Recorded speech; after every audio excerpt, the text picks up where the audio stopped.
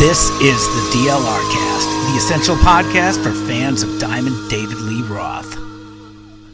Ladies and gentlemen, welcome to the DLR Cast, your one and only one-of-a-kind, 100% all-natural, caffeinated, artisanal, all-American podcast made by and for fans of Diamond David Lee Roth. As always, I'm Steve, along with my cohort in all things Dave here, Diamond, Dangerous, Darren Paltrowitz. What's happening? Good morning, Darren. What's going on? Impressive intro. Kudos to you on putting in the prep work. You've done about 800% more prep work than me per usual. So thank you, Steve. Well, no. We're in the time zone thing where for me it's good afternoon and it's good morning for you due to the time difference. But thank you for making the time. No, thank you. And if my enthusiasm is readily apparent here, it's because we've had a lot of activity in the world of Dave, more podcast episodes. There's been so much activity in the month of January, which is a great start to the year. And of course, we'll talk about the last podcast episode of which I vaguely remember, which speaks more to me than I guess maybe the content. Mm-hmm. However, what really got me excited was 3 or 4 days ago on Dave's channel was the full-length cover of a great cover with a really cool video we'll talk about, Mustang Sally. Let's get into it. I hate to use the hackneyed phrase deep dive, but it's music, it's tunes, it's not a Van Halen cover. Yeah, well, Mustang Sally, I don't know if we played a role in this. You know, it sounds egotistical. It does, but I was thinking the same thing. But our episode with Mark Elmer, where we were asking about if there were any leftovers from the No Holds Barbecued sessions that he edited, and he said, I swear I edited to Mustang Sally, but I can swear I did it. And we were going, yeah, wouldn't it be great to hear that? The question is, did they remember that was there all along, or did somebody go, hey, Dave, did you do that in-house? Well, it's interesting. And I was real curious. I thought about that. I thought about maybe whatever your investigatory prowess brought up. One, the fact that, this comes out about a week after our great mysterious friend at the Mojo Dojo put out, after I was begging for it, I think. Yes. Not that I have anything to do with it, but I so wanted to hear forever, thanks to No Holds Barbecue, Dave's cover of the great ELO pop song, Shine a Little Love, which is an awesome effing cover. And you can hear bits and pieces at No Holds Barbecue. Now, refresh my memory, and we'll get back to No Holds Barbecue and what we saw in the video, but was this song, any of this song in No Holds Barbecue? I can't remember. Mustang I don't think so. No, it's not. Right. And here's where my obsessive nature goes. The fan base had something to do with this, because in the Mustang Sally music video, it's clips from all this stuff that Dave owns and or doesn't own, because there's stuff in there that he could actually get a YouTube dinging for.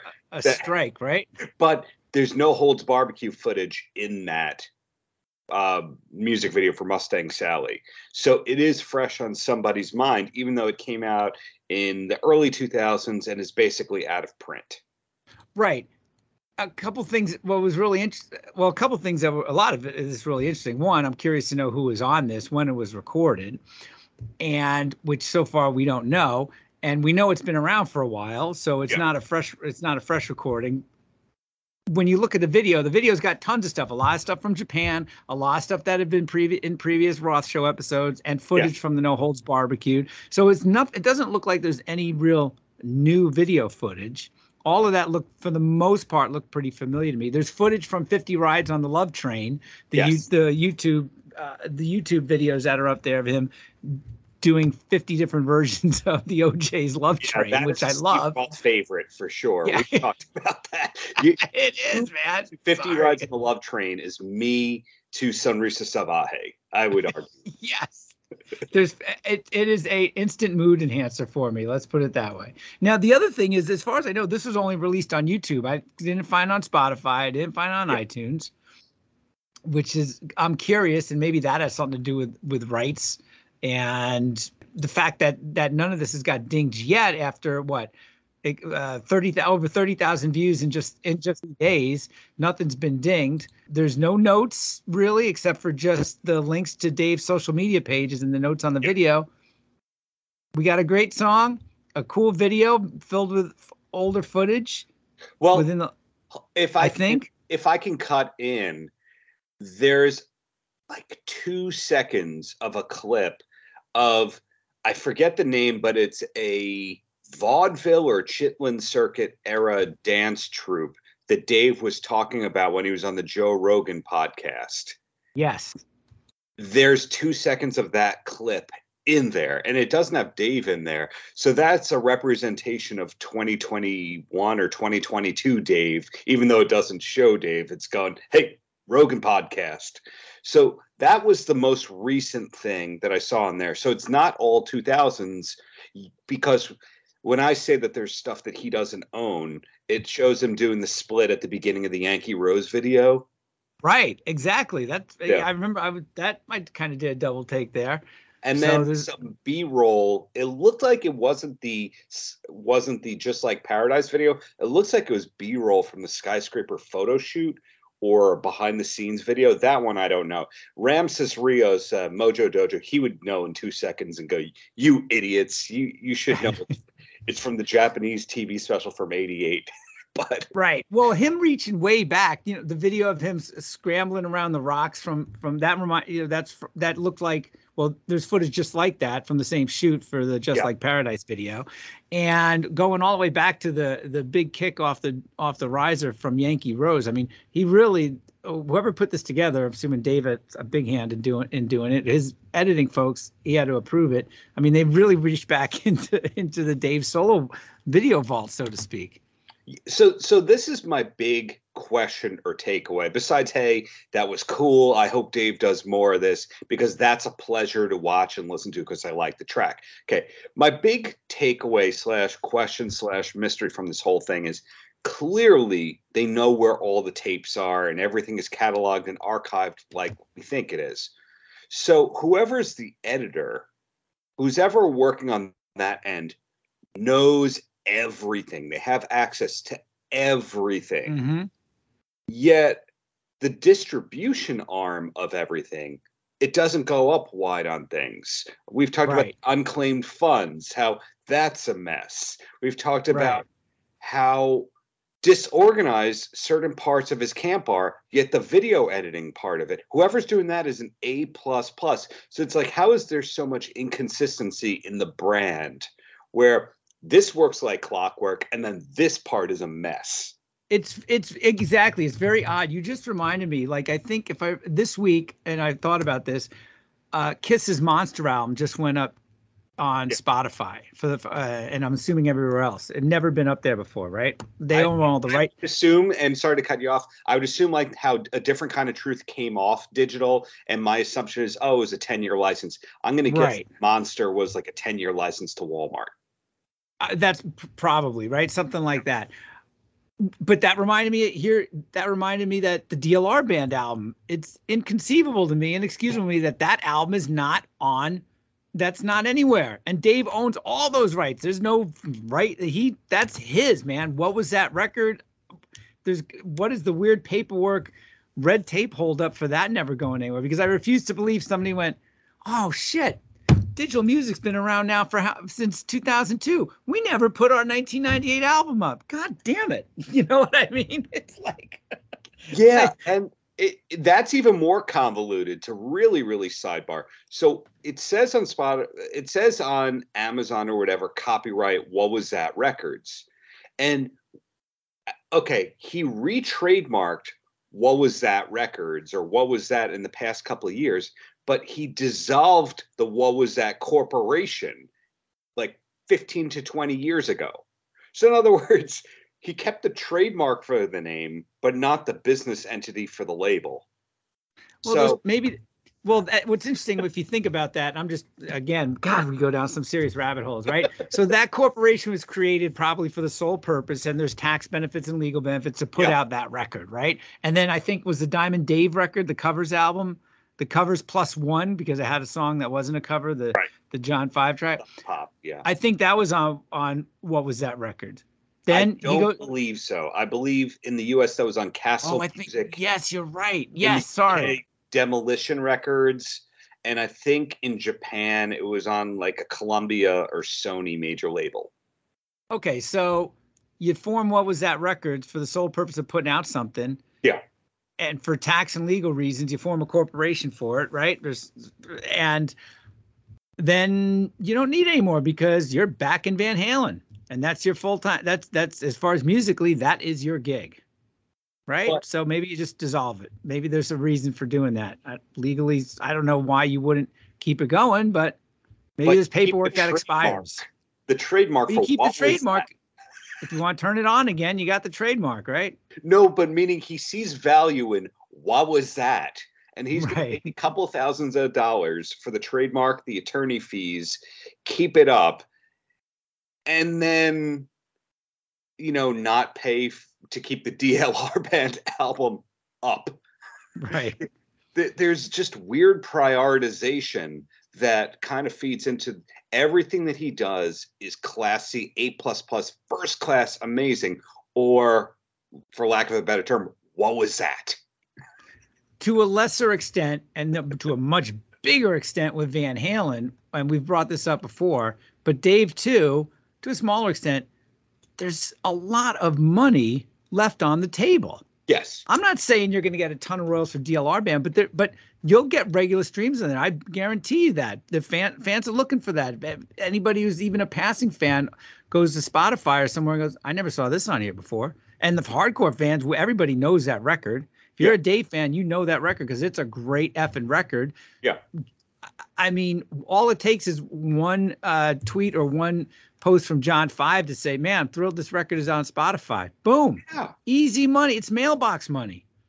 So you have John 5, who is now in Motley Crue. So he's poised to be the highest profile he's ever been in his career. You have the drummer Ray Luzier, who's been in Korn for 15 to 20 years. Right. Who's a proper member of Korn, not a hired gun, but a real member of Korn. So you're now at this point where you can go, the classic album from Dave featuring members of Motley Crue and Korn. Like, use that kind of logic right there. So that is just, it's such a head scratcher. And Ramses Rios, who I mentioned before, he showed me something that I didn't know existed. He bought off of eBay. Somebody had some DLR band era lighters that I think they might have been promo swag. Yeah, promo swag. Like beautiful looking Zippo-esque lighters that had the DLR logo on them. Is that swag that you ever saw? Because I didn't. Never saw it. I never even saw a poster in a record store for that album. And the interesting thing is, I seriously, and I can remember I bought it in a record store. I remember being thrilled to hear it on the radio on the Hard Rock channel here in Minneapolis. I was like, and I had no idea it was coming out. I don't think there was much advanced press on it. All of a sudden, it's like, got a new track from Dave. I'm like, what? Yeah. Yeah, it was a bum rush kind of release. And if my research is correct, Warner, although he left Warner after Your Filthy Little Mouth, Warner would have taken the Dave album, and supposedly he did have major label interest to do it and just went, nah, I'll do it myself. Well, you know what? I mean, maybe financially, maybe it just, if he at that point, I'm sure he couldn't command a really big advance for an album. And then you're giving up your masters to the album. So you put it out yourself. I mean, at that time, so many folks were just starting to get into that. Why not Dave? I mean, but as a result, now the album is this buried asterisk of an album that doesn't wind up on every discography because it's omitted. So, yeah. So maybe he made more in the first 5 years on it, but if you were not a diehard kind of fan like us, you would probably be in the camp of, well, what happened to Dave after A Little Ain't Enough? What happened between 91 and 2007 when he rejoined Van Halen? Because there's just not this footprint that solidifies it the way that other artists try and go, well, I'm an entrepreneur just because they put out an indie album or two. Right. Well, when you think of it, at that time, after Your Filthy Little Mouth tour, then those were the EMT years, right? No, Or do I get that mixed up? Was it before your Filthy Little Mouth? I keep thinking mid to late. Well, no, he was doing shows at the end of the 90s, yeah, but there was when was he an EMT for the most part? early 2000s, and that's or at least that's what Linda said, and that's what his New Well, York State license said. The Dave Deep Throat person said that it overlapped with the failed Van Halen reunion of '96. If that was the case, then he did it without a license, which I don't think is possible. see, I always had late 90s in my head because if you call the New York era, I mean, Yeah. I found my old, believe it or not, I forgot I even had this thing, but I have a Your Filthy Little Mouth tour program. Wow. Yeah, I which didn't I know found that on existed. Me either. I don't even remember buying I mean, I didn't see the show. Yeah. I bought it on eBay ages ago. I found it buried behind a bookshelf. I was just like, oh my God, I thought I sold I forgot about this thing. And there's a lot about living in New York and being in New York and the attitude and the swag, and because that was when the New York album, really. It was Nile Rodgers. What was he recorded at Right Track or something like that? Yeah. And then he toured on that. We know he went overseas for a little bit because we had Ron Wixo on. There's footage of some shows. It was mostly clubs, with mostly clubs that the U.S. tour went on. There's a decent show up there, or most of the show, if I recall, from Pittsburgh. Yes.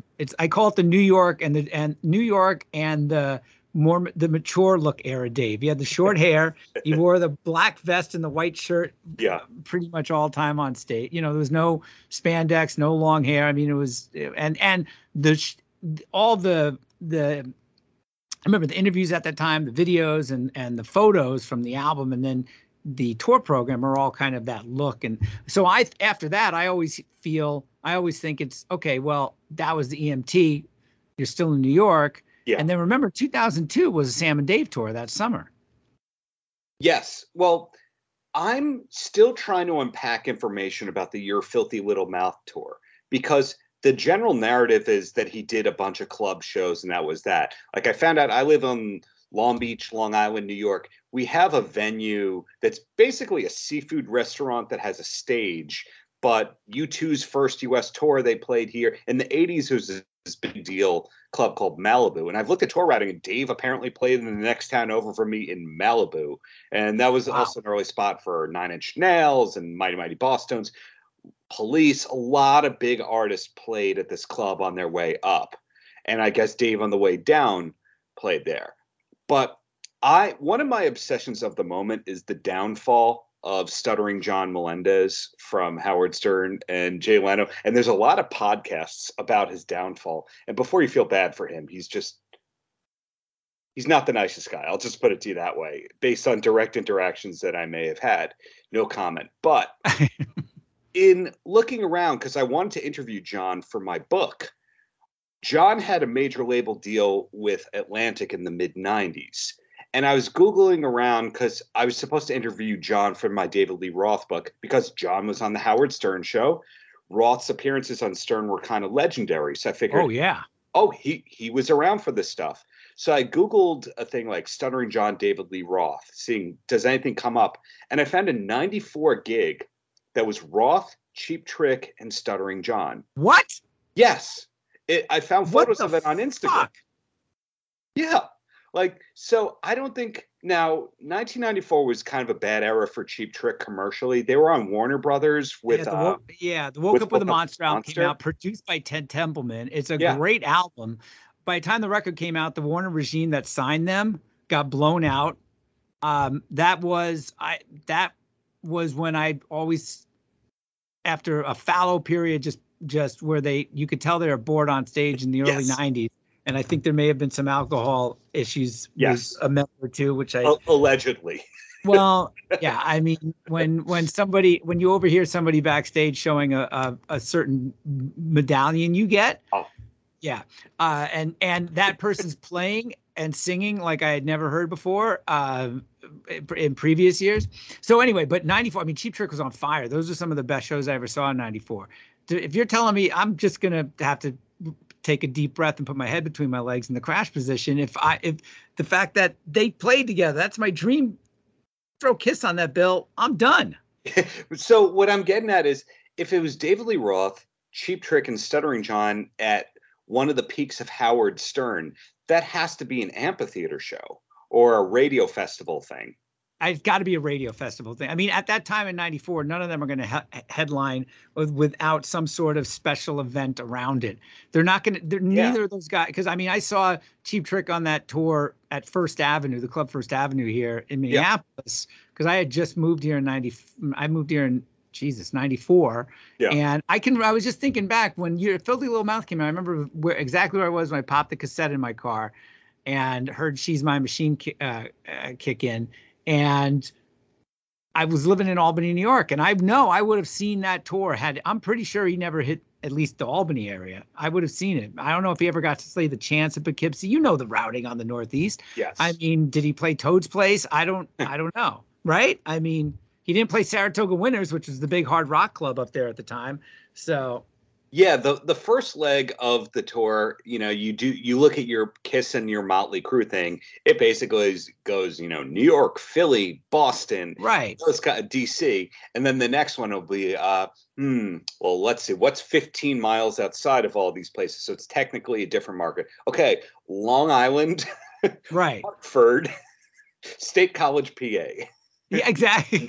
Worcester. Albany, yeah, Worcester, yeah, exactly. Springfield, maybe the Springfield Civic Center if you're lying a little bit lower, right? I mean, you know the drill. Providence. The third leg. Okay, let's see. We already did New York City and we did Long Island. Okay, third, Camden, New Jersey.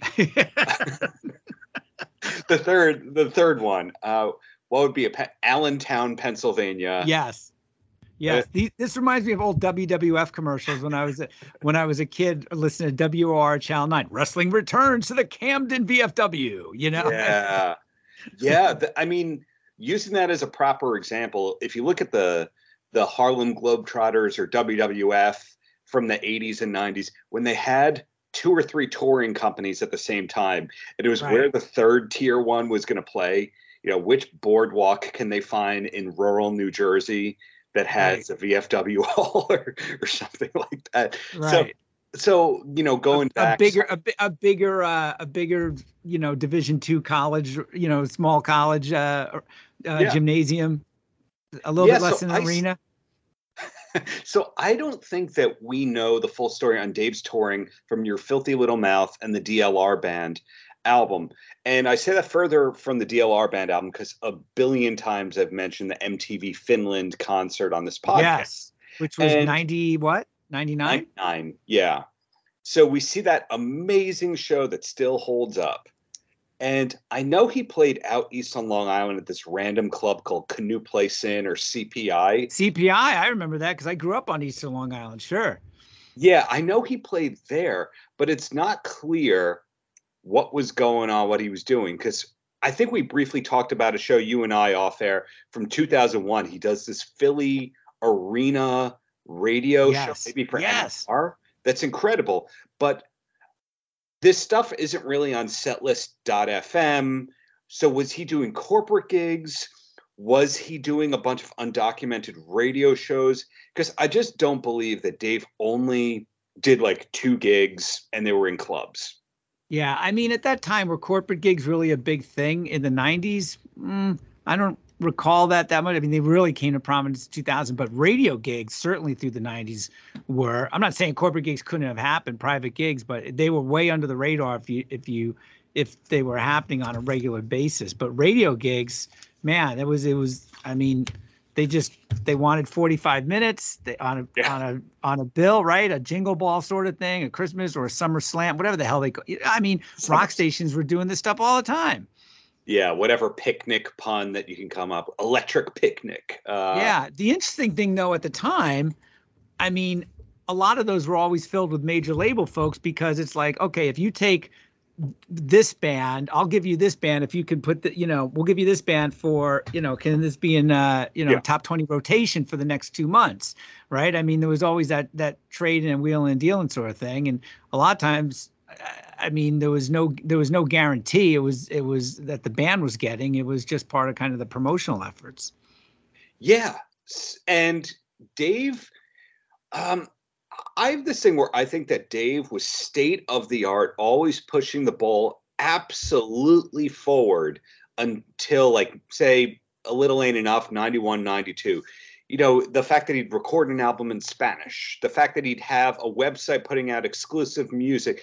He was state of the art until a certain point. It's almost like that cool substitute teacher who ultimately stops learning and they don't realize that they're dated after a while. So Dave would, in 97, 98, still would have been super about, like, how do I get radio programmers on board? Okay, I'll do these radio festival things. He would have done that. But I'll tell you, part of the game. But he's also smart enough to know. I mean, it was a real. I remember a Little Ain't Enough came out, and I saw that bill after it came out in Albany, New York, and to barely 3/4 full arena, and they had, I think it was Cinderella and maybe I forgot who else was on the band. It was a 3-act bill when Dave did not need a third band. Skyscraper. I think you're right. It was Extreme. Yeah. But what I'm getting at is that he might have wanted to push the ball forward still, but it was a Sisyphean effort. You know what I mean? Yeah. It was because at that point he was, ticket sales wise, album sales wise, the 96 reunion imploded. Yeah. Maybe his public eye exposure in the public eye right after 96 was bigger after the MTV and yes. the erstwhile Van Halen debacle, the short reunion that wasn't. But still, you're looking at a guy who, I mean, your Filthy Little Mouth, there's no spin there. That record was a dud. It failed. I mean, I think I never got higher than like 140 on the Billboard chart. I mean, probably, it was. Yeah. But one thing that I remember reading about was that Howard Stern was annoyed that Dave didn't come on his show in support of Your Filthy Little Mouth. I'm pretty sure I'm remembering that correctly. So then when the whole MTV Video Awards debacle happened, before, during, and after, pretty much Howard Stern was his launch pad for telling what really happened. Right. I mean, it made for great radio, right? Yeah. So I think that Dave, now he talks about loving Sirius XM. That's the thing that comes up, that he loves outlaw country and Rock the Bells and all everything but rock and hard rock is what he loves and listens. That's not surprising though, right? Yeah, I mean, whatever your day job is, you kind of do the opposite of it in your free time. I mean, two years ago, EDM was the future and the only kind of music that was pushing the envelope, according to Dave. So what I'm getting at is he always believed in the power of radio. So I think that he did a bunch of rock radio festivals, but you can't assume that whatever the South Dakota one had it on the web and had it super documented. You can't assume that Peoria's Finest had it documented. I think that he was in the third tier market rock radio festival circuit. And I want to see if anyone who can still make it this far into the podcast knows if this is true or not. But by now, though, I mean, there'd be some photos, there'd be some bad audio or something. I mean, this wasn't the dark ages. The John thing is how I found out about this. Right. To bring it back to Stutter and John there. Exactly. I was just thinking, too, has Dave been on Howard Stern at all ever since Howard went to Sirius? He, as a surprise, one of Howard's last weeks, he was on the air, and I think that was the last time that he went on Howard Stern. But since he's been on Sirius, he's never been on Stern. Since he's been on Sirius, and he went to Sirius, I'm going to say in 06, 05. I know exactly. It was 06, yeah. Okay. 05 or 06. Yeah, it was not past 06. I can remember listening where I was living when I was listening to the Dave show. I don't believe so. And if I could gather why that is, I would say it's a Howard choosing allegiances side. Now Howard and Dave were close. In one of the interviews that he had on, Howard was talking about how Dave's sister Lisa was his nutritionist and helped him lose some weight. And the fact that he knew who Dave's sister Lisa was says a lot right there. But I remember that Sammy's on Howard Stern like every 2 to 3 years, especially when there's a new thing to promote. And then also Howard was super hard on Eddie for a certain number of years. Yeah. So when Van Halen was doing minimal interviews, it was kind of well, why would I go on that show? Certainly, one appearance on Howard, '07 time frame would have made so much. Of course, they weren't doing any.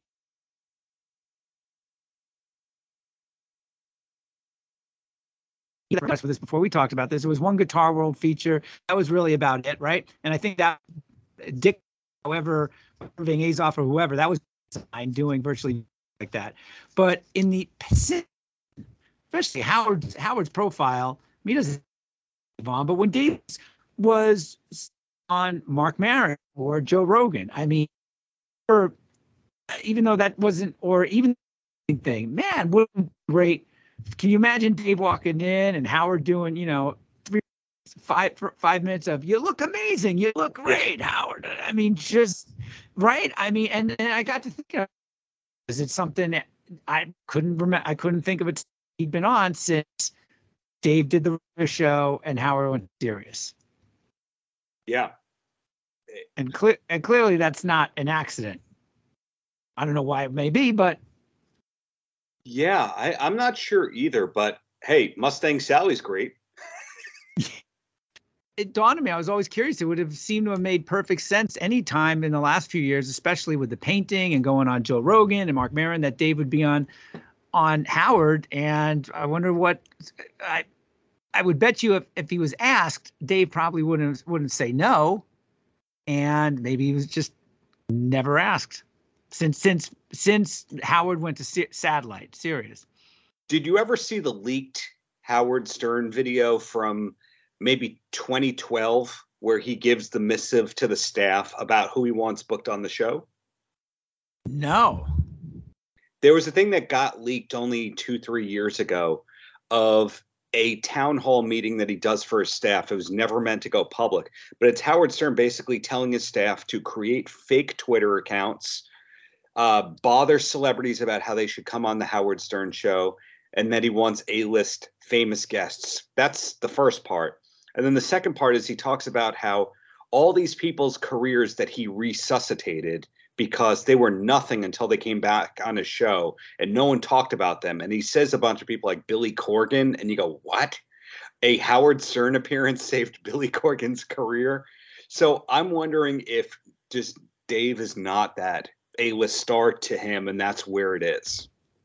Well, when you look at the interviews, that's a very good point. When you look at the interviews the last couple of years, I mean, they've fantastic interviews. I mean, Springsteen recently, right? Billy Joel a couple times. I mean, was McCartney on? I mean, just, look, heck, I got his book, and there's no Dave in the book. All the transcribed interviews. I forgot the name of the damn book, but came out a year or 2 years ago. I think it was. Comes Again, I think. Thank you. Yes, love that book. And I mean, there's some older interviews in there, but the newer stuff is all pretty much A-list, right?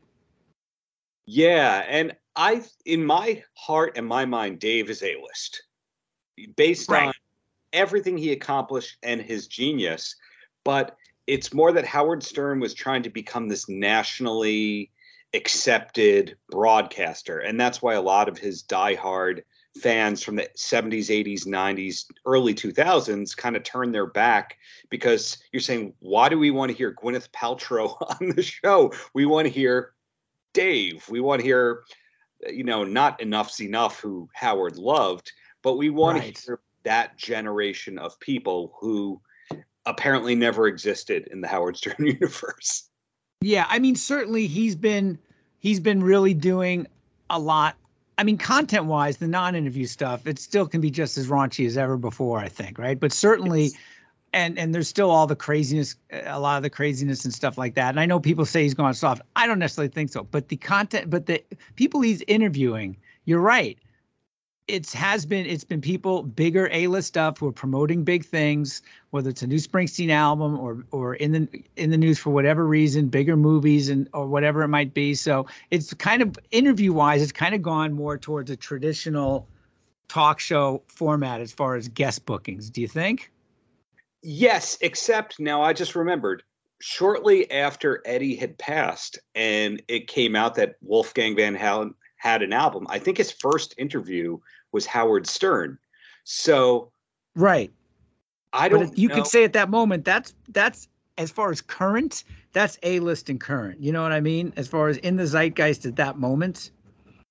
But then you have to wonder if the way that Dave's mind works is, oh, you went to Wolfgang and not me? You're dead to me. Because Hagar's been on a lot of times in the last 10 years on Stern. The last cool Dave appearance I remember on Stern was 2003. There was the 2006 when he was about to take over the show one, but do you ever see the 2003 one where he does the medley of songs in the studio with his band? Yes, that's awesome. That's up there. I watch that once or twice a year.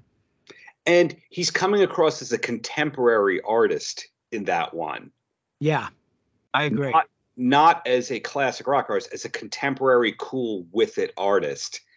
And I don't know if he'd come across that way if he did the show now. If he did the show now, Howard would just want to talk about the 80s and how much they partied in the 80s.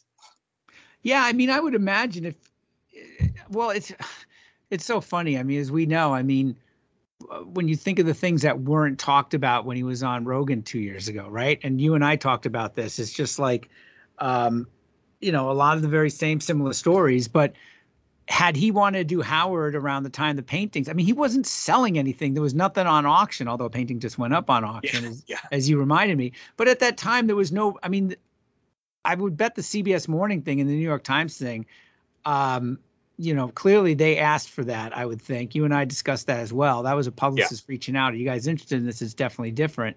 But outside of that, there was no big press junket around that stuff because there was nothing. It was really a story about a passionate hobby of a guy who's got a lot of passionate hobbies.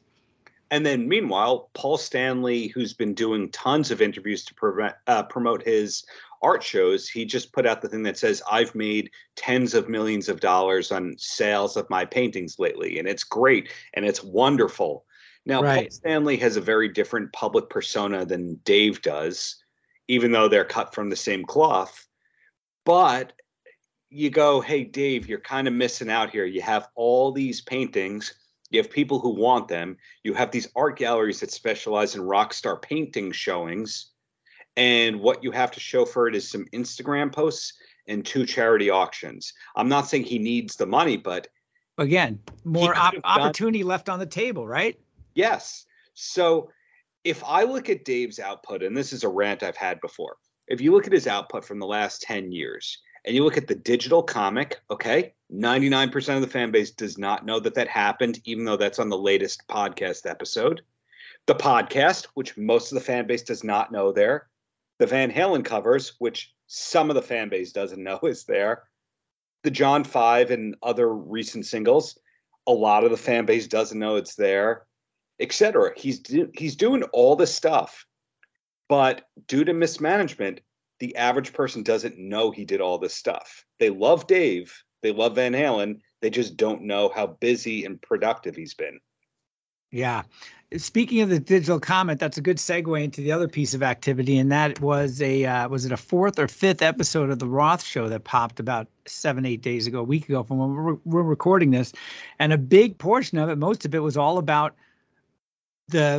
I'm not sure if it was the digital comic he did. It was a portion of that, or was he alluding to there's going to be another version, another edition of this? It really got deep in the weeds with some voiceover stuff. I had a tough time following it, to be fair. I will total mea culpa there. I mean, it was not as easy to follow as the story about Lupe in Honduras or whatever the hell that was. Do you know what I mean? It was like, okay, wait a minute. Okay, now we're pivoting to this. Is this a new one coming out? Is this going on? And Dave's thought that paper is going away and all these other Buckminster Fuller kind of Futurama, futuristic predictions. So for a part of me was like, was this in the can? Is this around the launch of that? But it sounded like he was talking about another one coming out or doing something. It sounded like that, but I think he's one and done on that comic, and that so few people within the fan base saw this thing that it's new to them. Right. All he has to do is change the copyright line and go, copyright 2023. What was that? And it's new. I don't say that out of disrespect. I just go, All he needs to do is have a publicist that can do their job and go put out a missive. I'm writing it for them right now because now we know they listen to the show. Okay. We think. Headline line of the press release. David Lee Roth continues busy career as an artist, painter, designer, and entrepreneur. Okay, there's the headline. And then it's going to talk about how he's put out 5 podcasts in the last 5 weeks, on the heels of his 5th single in the last 6 months, on the heels of his digital comic and his new charity auction. There you go. 5-6 sentences. Go to davidleeroth.com and instagram.com/davidleeroth for more info. He doesn't have to do any press. He just has to put that out. Right.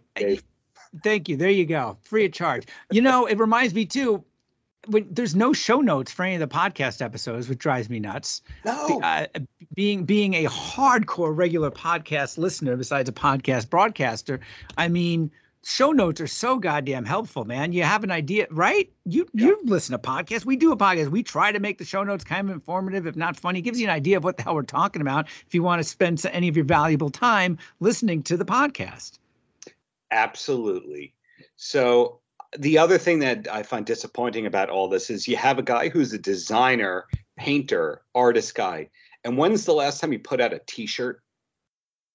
Oh, limited original artwork on a t-shirt? Come on. Yeah. Why doesn't he have any merchandise or swag? Because Eddie's team always has the Frankenstein stuff going out. There's a new t-shirt every couple of years that you can buy at Van Halen News Desk. Where's the merch? Yeah. How about some Zippo lighters? Oh yeah. Well, I didn't want to pay $60 for it, but it was very cool. Right. So yeah, it's that, to echo myself, that thing where you have such an amazing job done by his video team based on the Mustang Sally part. Tom and the audio engineering is great. And then there's nothing to help with the distribution or organization behind it. So this Mustang Sally thing, which we don't think is on Spotify, shouldn't that be heard more than Ashley Abernathy? That is on Spotify. Right. Okay. Well, Tom and anyone else who might be listening that might be 2, 3, 4, 6 degrees separation from Dave's camp, but we can make a request. I personally, yes, please, I would love to hear Baker Street, the cover from that. But ahead of all that, my plea is to release the rest of the songs with John 5. Yeah. And do a podcast episode about him. Yeah. Maybe just one podcast episode. And also, and here's something would be really cool. Shoot a text over to John 5. Call him, whatever you do, and say, hey, this is coming out next week. Feel free to talk about it. That's it. I think give him the blessing to talk about it. Our episode should be called The Wish List. The Wish List. Well, we got something. We got Mustang Sally, which I absolutely love. He sounds great. The band sounds great. It is a fun song. I drove my fiance nuts already. She's like, you're going to listen to that again? I'm like, yes, I am. Yeah, I would like to hear that. And I think that from those sessions, there were a lot of other covers recorded. Melissa Elmer kind of confirmed that a bit because she remembered playing violin. No. Why did I say Melissa Elmer? Melissa Elena Reiner. Yes, there we go. Yes.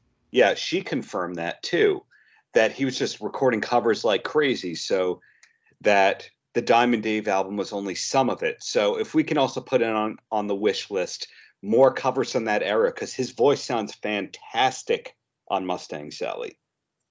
Absolutely. And you'll hear if you haven't heard it, go to YouTube and you'll hear about 30 to 40 seconds of it at the tail end of this episode. Yeah. So, Dave, here are your homework assignments from the DLR test. We're always here to help. Yeah. Your team is collecting salaries or retainers. Make them work for it. Yeah. For Dave, I will work free. You don't have to start up what was that and churn out any paychecks. You don't have to put me on retainer. I'm not an LLC. I do this out of the goodness and love in my heart for you, Dave. Now, Dave, this is the one way we will know whether or not you and your team are listening to the show. in your next podcast episode, use the word codfish. If you say the word codfish in anything, we'll take it as a sign and we'll be nice and we'll know. It's the one request. Codfish. Oh my goodness. I don't know how we top that at this point.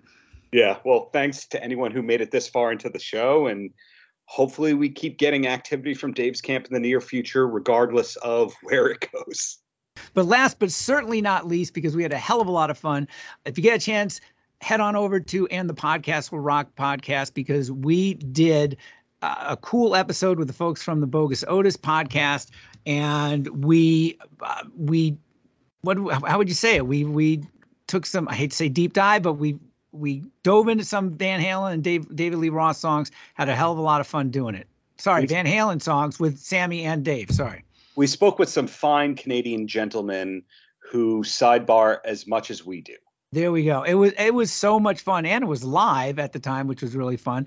But it was a blast, and it rediscovered for me. God, I hate to even say this because I don't want to say I forgot. It had been a long time since I listened to the title track to 5150. God damn, that song that was as adventurous as any Van Halen song they did at that point, up until like A Different Kind of Truth. I mean, seriously, they're going to go overboard without a life raft again about that track. And of course, we also talked about Jump, which I never, ever will ever get tired of. Amen to that. Well, thanks again for anyone who braved this much blithering. And again, hope to have more Dave for you in the near future. And Dave, remember, codfish. There we go.